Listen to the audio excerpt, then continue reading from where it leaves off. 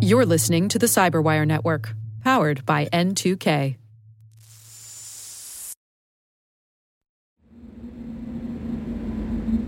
The Collected Works of the Shadow Brokers, Volume 1, read by D.W. Bittner.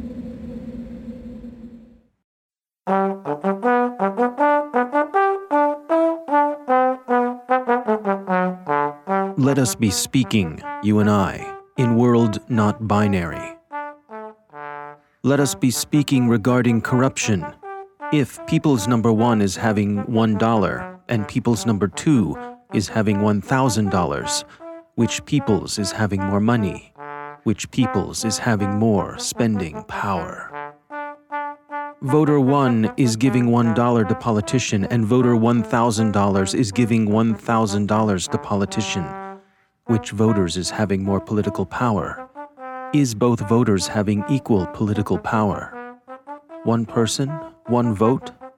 Politicians, lobbyists, media, even SCOTUS, Supreme Court, is saying this is being true.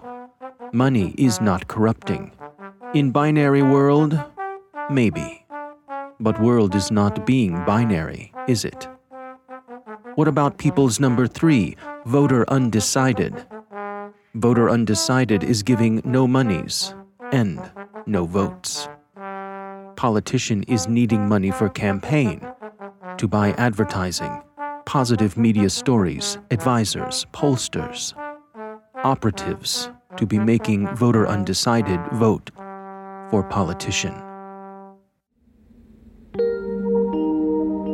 You've been listening to the Shadow Speak podcast by the Cyberwire, where the writings of the dark underworld of cybercrime and espionage are reinterpreted and reimagined for the benefit of the InfoSec literati. Of course, it's also just play and parody from the ever-restless imaginations of the Cyberwire editorial team. Send your literary criticism and suggested readings to shadowspeak@thecyberwire.com. Cheers!